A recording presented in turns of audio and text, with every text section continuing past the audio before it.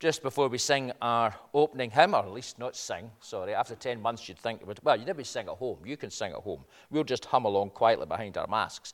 But this word of Scripture taken from the Gospel of Luke, and it's Zechariah's song, the father of John the Baptist. And we read in Luke chapter 1, when the father, Zechariah, was filled with the Holy Spirit, he prophesied, saying, "Praise be to the Lord, the God of Israel, because he has come to his people and redeemed them. He has raised up a horn of salvation for us in the house of his servant David, as he said through his holy prophets of long ago, salvation from our enemies and from the hand of all who hate us, to show mercy to our ancestors and to remember his holy covenant, the oath he swore to our father Abraham, to rescue us from the hand of our enemies and to enable us to serve him without fear in holiness and righteousness before him all our days. And you, my child, will be called a prophet of the Most High, for you will go on before the Lord to prepare the way for him, to give his people the knowledge of salvation through the forgiveness of their sins, because of the tender mercy of our God, by which the rising sun will come to us from heaven, to shine on those living in darkness and in the shadow of death, to guide our feet into the path of peace." How we thank God that in Jesus Christ all these promises and so many more find their fulfillment. And so we celebrate the gift of the Savior born for us. Oh, come, all ye faithful. I'm conscious that this morning some of our families may be watching us. I know one or two do make the effort to sit with their children to watch us. So we're going to do something a wee bit visual just to help us to enter more fully into the story of Christmas. There are, of course, certain colours that are associated with this season. And sometimes, actually, it's a bit ironic. I was looking at something or saw something in Australia, which has had, on Christmas Day, it was 40 degrees in Sydney. And yet, on Boxing Day, when people were going into their shops and they're more open to things, the shops and everything are more open, lo and behold, right in the centre of this big shopping centre in Sydney was a nativity scene, and guess what it was covered in? It was covered in artificial snow. Artificial snow. There's something connected with this season, even if you're in the southern hemisphere, that tells us that it should have snow, that there should be a covering. Just look at all the cars that we get. Yes, many of the cars are very Christian and have text and everything else on them, but even the ones that are like that quite often will have scenes, and the scene will involve the scene, whatever it is, the scene of the manger or whatever else, and there will be a covering of snow. But put the cloth around the right way, and that would be helpful.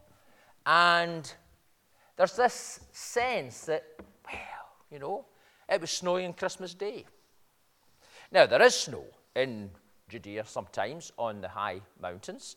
There's certainly snow in Lebanon. They get that quite badly. So there is snow, and it may well have been snowy for the shepherds. Perhaps if it was in winter time that Jesus was born, it may well have been a wee bit snowy for them up on the hills. But I certainly don't think they were out with the snow plows or anything else in Bethlehem. But there is this sense that somehow Christmas is associated with things being made nice and white. Perhaps you'll remember Ian Macquarie speaking to us about his visits to Russia and to some of the parts of Russia. The parts he's going to are not on the main, tourist route or anything else. They're actually pretty dreary places. One of the large towns or areas that he visited was an area that was used by the Russian government for armaments factories, chemical weapons establishments, dear knows what else. And so it's pretty grimy and grubby. And yet they get a lot of snow there. The place is covered with snow, thick snow. And even the most grotty place covered with a level of snow, it suddenly looks wonderful, nice, clean, pure. You see, there's a longing in our hearts, in the hearts of humanity, for purity, for things to be right, for things to be clean, for things to be beautiful, for paradise. And if you do listen to people speculating on post-COVID society and everything else, you'll notice that quite a lot of the emphasis is that there's going to be a new order. There'll be a new fairness, a new justice, a new righteousness in the world, and obviously making sure that nations that are poorer get the virus, the vaccine and everything else, that's part of that. But this longing that somehow this calamity, this messiness, this dirtiness in a sense of the last year will lead to a new earth. Unfortunately, history would tell us, apart from what the Bible tells us, that that won't happen. The human aspiration for things to look pure and righteous and clean and right is there, built into us, but of ourselves and our own abilities, then unfortunately there's a paradox that the more we strive for paradise here on earth, the more we create, unfortunately, a living hell, at least for many. Interesting, the prophecy given, or the song of prophecy given by John's father, Zechariah, speaks of the promise that this one who was coming would enable God's people to serve God without fear, in holiness and righteousness before him all our days. And then speaking about John the Baptist and his ministry, he would go on before the Lord to prepare the way for him, to give his people the knowledge of salvation through the forgiveness of their sins because of the tender mercy of our God. Right at the heart of the Christmas story, and that's perhaps why the whole picture of snow and everything is included in it, is this belief that the one who was coming was going to be able to do and can do what, humanly speaking, we can't do. He can make a fundamental difference. He can bring about the forgiveness of sins. And sin, of course, ultimately is that self-centeredness, that selfishness, that I at our heart. It's not just the outward acts that are wrong, but it's our attitude of heart. That's why we might strive for paradise, we might strive for perfection, for things to be right. But ultimately, our wrongness outweighs our rightness. But there is one. This one who was born, that Zechariah rejoiced over, who would enable God's people to be righteous, who would bring a knowledge of salvation through the forgiveness of their sins, who is able to do what, humanly speaking, we can't do, and that is deal with the deepest of the human conditions. The snow covers the grubby landscape, but even that then turns to slush, doesn't it?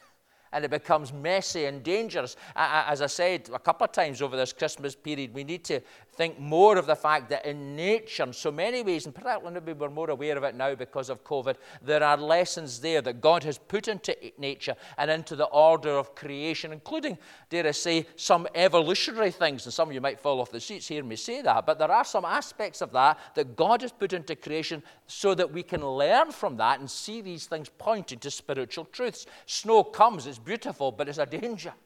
Snow comes and it thaws and it's a mess.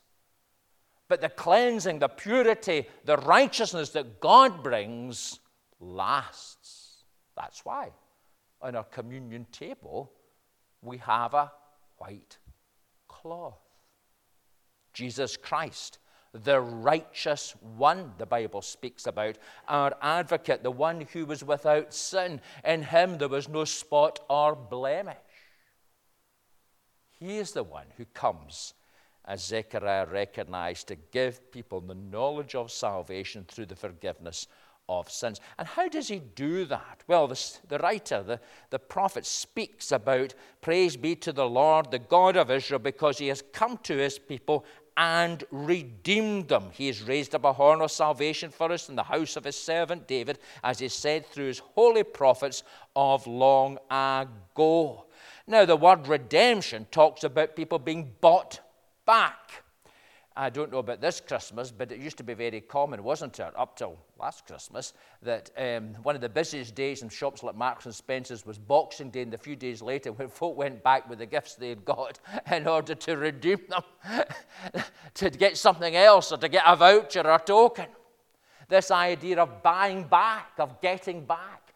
Of course, it comes, or at least a lot of it comes from the idea of the slaves who could be bought out of slavery, and the owner could pay a redemption sum which would free that slave and enable that slave to become a member of your household. Indeed, it wasn't unknown for a master to do that because maybe he didn't have a son in those days, because it was very much segregated. Businesses and everything were very much segregated, and men were the ones who were supposed to inherit business, and maybe they didn't have a son, or maybe their son was a waste of space, and his servant, his slave, was better, and so he would buy out that man from slavehood so that he could be a free man, so that he could inherit the business, inherit the family's name and activities. And so there's all of that to do with redemption. There also is here talking about redeeming God's people, of buying them out, fulfilling what was said through the holy prophets so long ago. And he goes on to say salvation from our enemies and from the hand of all who hate us.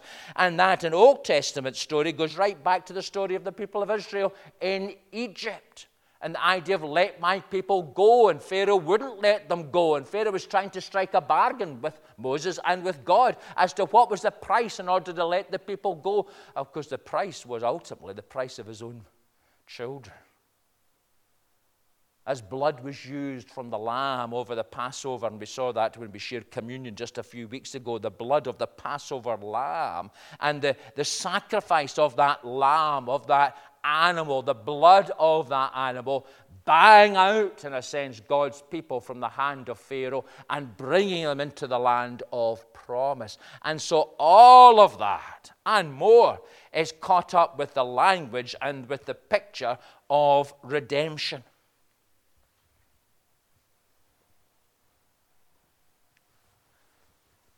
I was listening to the radio this morning, weren't we? Did you hear her? And this lady, this wifey, was on. And as far as I could make out, she's now into shaman sort of ism, isn't it? And Haiti is into, what's Haiti into? Devil worship and all the rest of it. And she said something about what I believe is the inherent right of people to make up their own religion and believe what they think is right. That just sums up 21st century understanding. Diabolical. There is only one way for men and women to be made right with God, the Apostle Paul tells us. And that's through the blood of Jesus. That's through what he did for us. That's through that Passover lamb, that sacrifice. It's not just Rudolph that's got a red nose, and it's not just Santa. And again, you can see how the colours of Christmas speak of a message that most people don't really recognize, you know. Santa Claus with the red outfit and the red suit.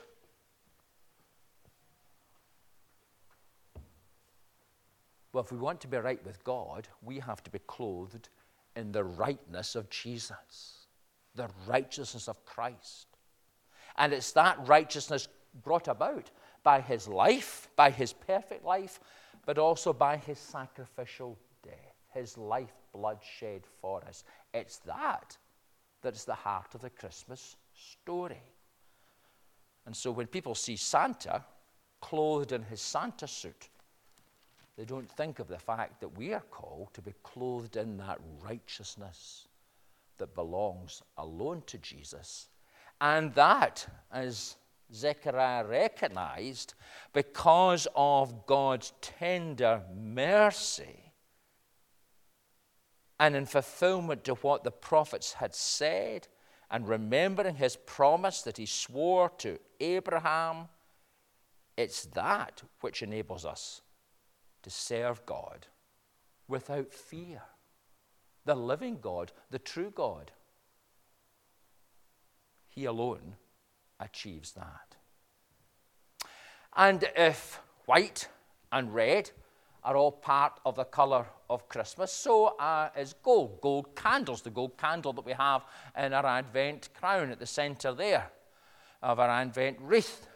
Marking, of course, gold as a sign of wealth. Gold as a sign of kingship. Gold is a sign of someone who is high. It's interesting that Zechariah says, "You, my child, be called a prophet of the Most High. You will go on before the Lord to prepare the way for him." And of course, the story of Christmas has all of that in.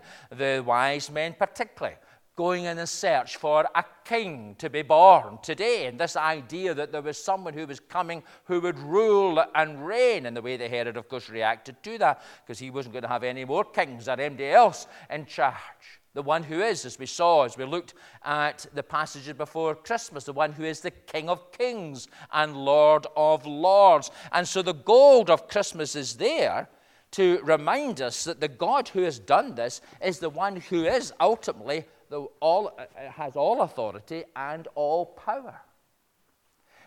That's one of the big issues, of course, that humanity struggles with.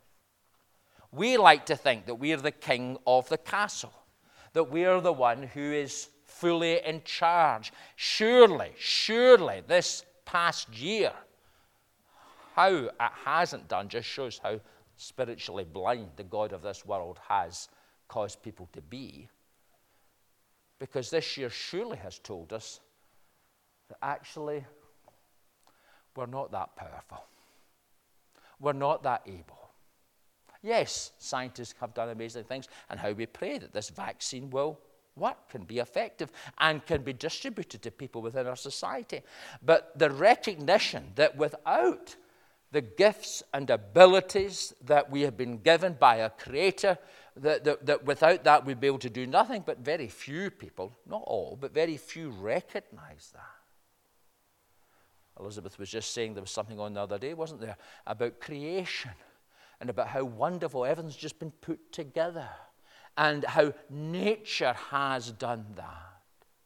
Because Paul, writing to the church in Rome, starts off by saying this exactly is the problem. We worship created things rather than the Creator.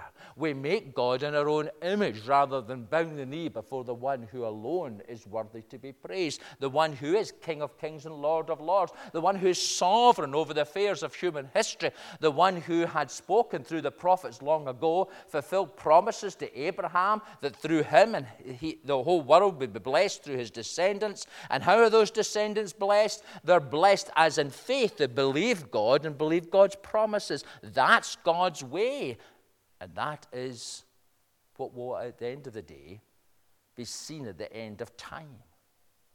That the one who is Lord over history, the one who is Lord over all creation, is the one who also took frail flesh and lived among us, full of grace and truth. The shepherds recognized that. The wise men recognized that. Mary and Joseph recognized that. They bowed the knee in their hearts and literally physically before that manger. And God's people are called to recognize that. That in the midst of the ebb and flow of life, there is one who is most high. And our calling is to go before him and to make him known and to prepare the way. Gold, red, white. And the last colour, and let's be honest, it's very obvious here in this church, and the beautiful tree that was placed in the church at the beginning of this series of celebrations, is green. Now, we've shared in the past the story of the Christmas tree, haven't we? And of how the story is. It's just a story, but the story is that way back in the Dark Ages, a missionary monk was journeying his way through the dark forests of Bavaria. And he came across a little village, a little community, just at this very time of year, just coming up to this very time of year. And this little village had never had any encounters with Christianity, at least as far as they know, or any message of hope. And so they were filled with fear because as they saw the sun getting lower and lower in the sky and the days getting darker, there was always this idea that somehow the sun would die, wouldn't come back. And of course, without the sunshine, there'd be no springtime, there'd be no summer, there'd be no crops, there'd be no food, there'd be no life. And so in order to appease the sun god that was going in the huff and was going away, they would have to make a sacrifice. Again, one of the things, the longing for purity and for holiness, the longing actually for someone to be in charge and to be the boss, the longing for somehow things to be dealt with, to be sorted out, to be made different in our lives, that longing, all those longings which are built into human nature, their way of trying to appease the sun god was to sacrifice one of their own children. And they would sacrifice the child before the fir tree, the only thing that seemed to survive in the season of darkness. And so there was a tree, the largest tree in the forest beside the village, and there was a child just about to be murdered in order that its blood would appease the sun god. If you go through world religions, religions of tribal people, and everything else, again, you see these same themes, because there is still that built into us, that need of how do we appease a holy God. We have to make a sacrifice. We have to give a life. And the missionary monk, of course, was aghast. He intervened. He told them of Jesus. He got down the tree. He put lights on it. I don't think they had any electric power in dark ages in Bavaria, but you get the idea. And so the tree is meant to be a symbol of life and light. Notice what the prophet, or what Zechariah says. You, my child, will be called a prophet of the Most High, for you will go on before the Lord to prepare the way for him, to give his people the knowledge of salvation through the forgiveness of their sins, because of the tender mercy of our God, by which the rising sun will come to us from heaven, to shine on those living in darkness and in the shadow of death, to guide our feet into the path of peace. The very last prophet of the Old Testament, writing well before the birth of Jesus, some 400 years before the birth of Jesus, but nonetheless prophesies that there will be one who will come, the book of Malachi, the Son of Righteousness will rise, he says, with healing in his wings. And so the greenery of Christmas is a reminder of that life, of that eternal life, in a sense, the everlasting tree. The one who rises with healing, who brings the light of life, who shines on those living in darkness and in the shadow of death. The greenery speaks to us of that eternal reality and of the life and hope that the one who is the light of the world brings into our hearts and lives.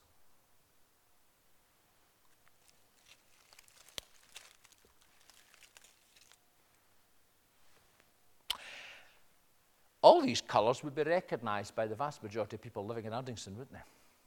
As the colours of Christmas. The white, the red, the gold, the green. In fact, if somebody was to come in, hopefully they would say, well, that looks really nice, very festive.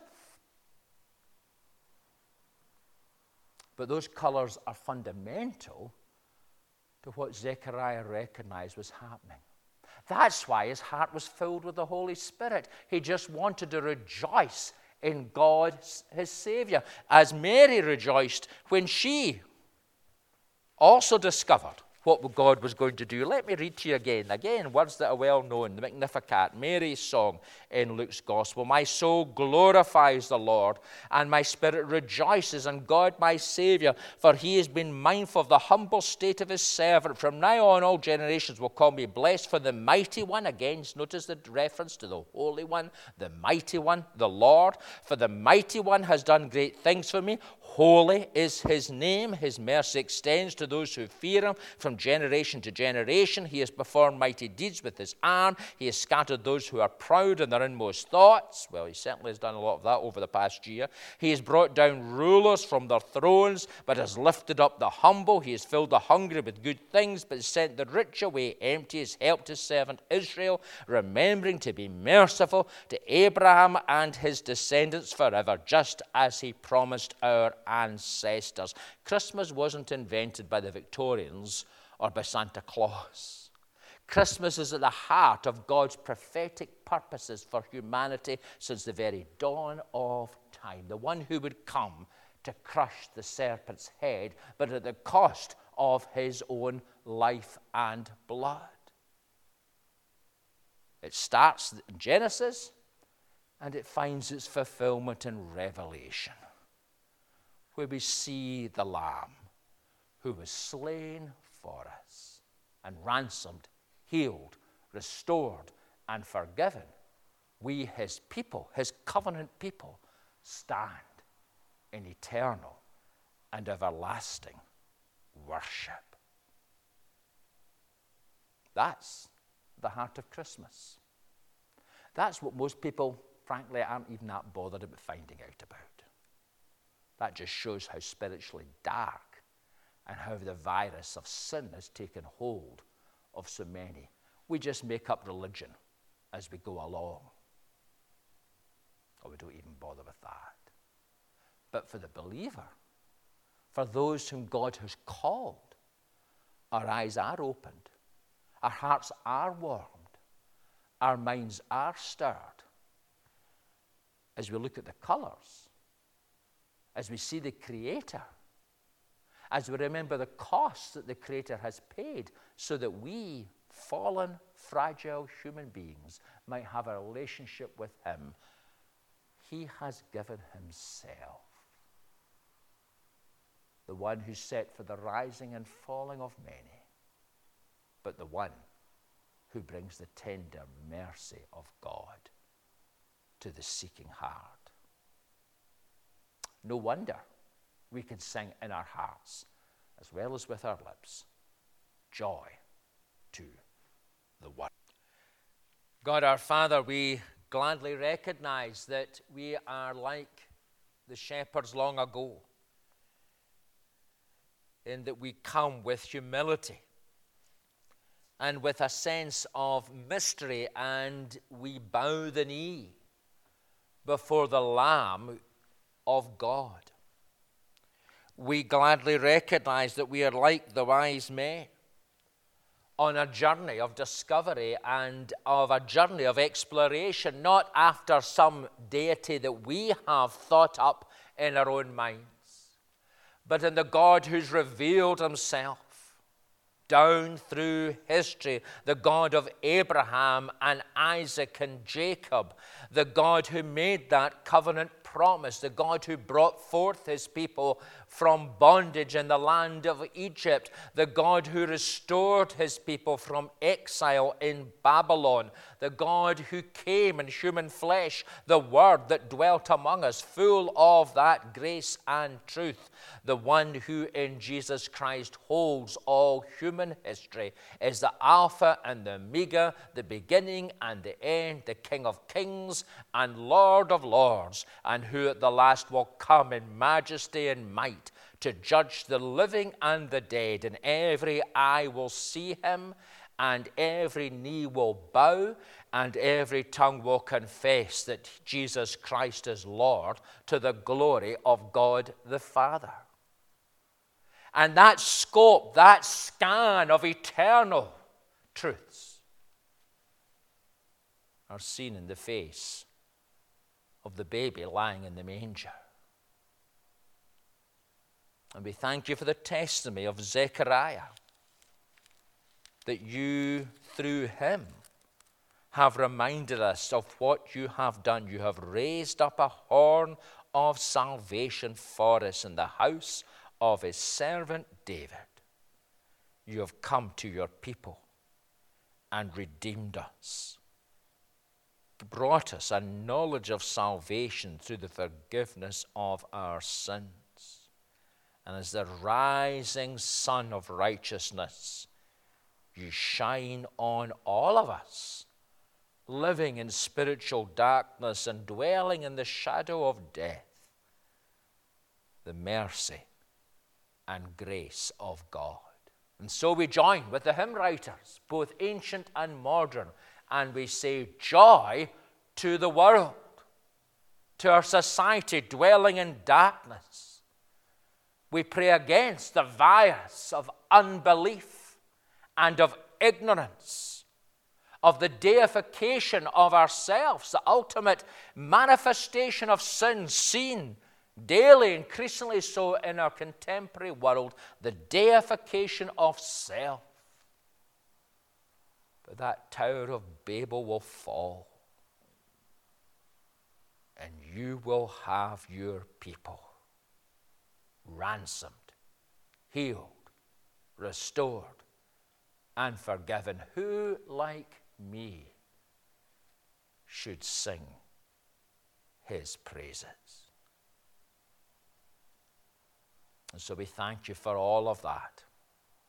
And so we pray, O God our Father, that as we journey into this new year, you would empower us and enable us. You would bring us something of that peace that the prophet speaks about, to guide our feet into the path of peace. How we ask that peace of God, which does pass all human understanding, would keep our hearts and minds fixed in the love and in the knowledge of God.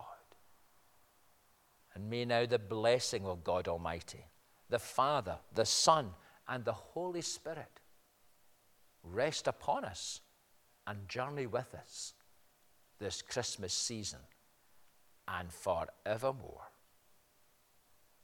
Amen.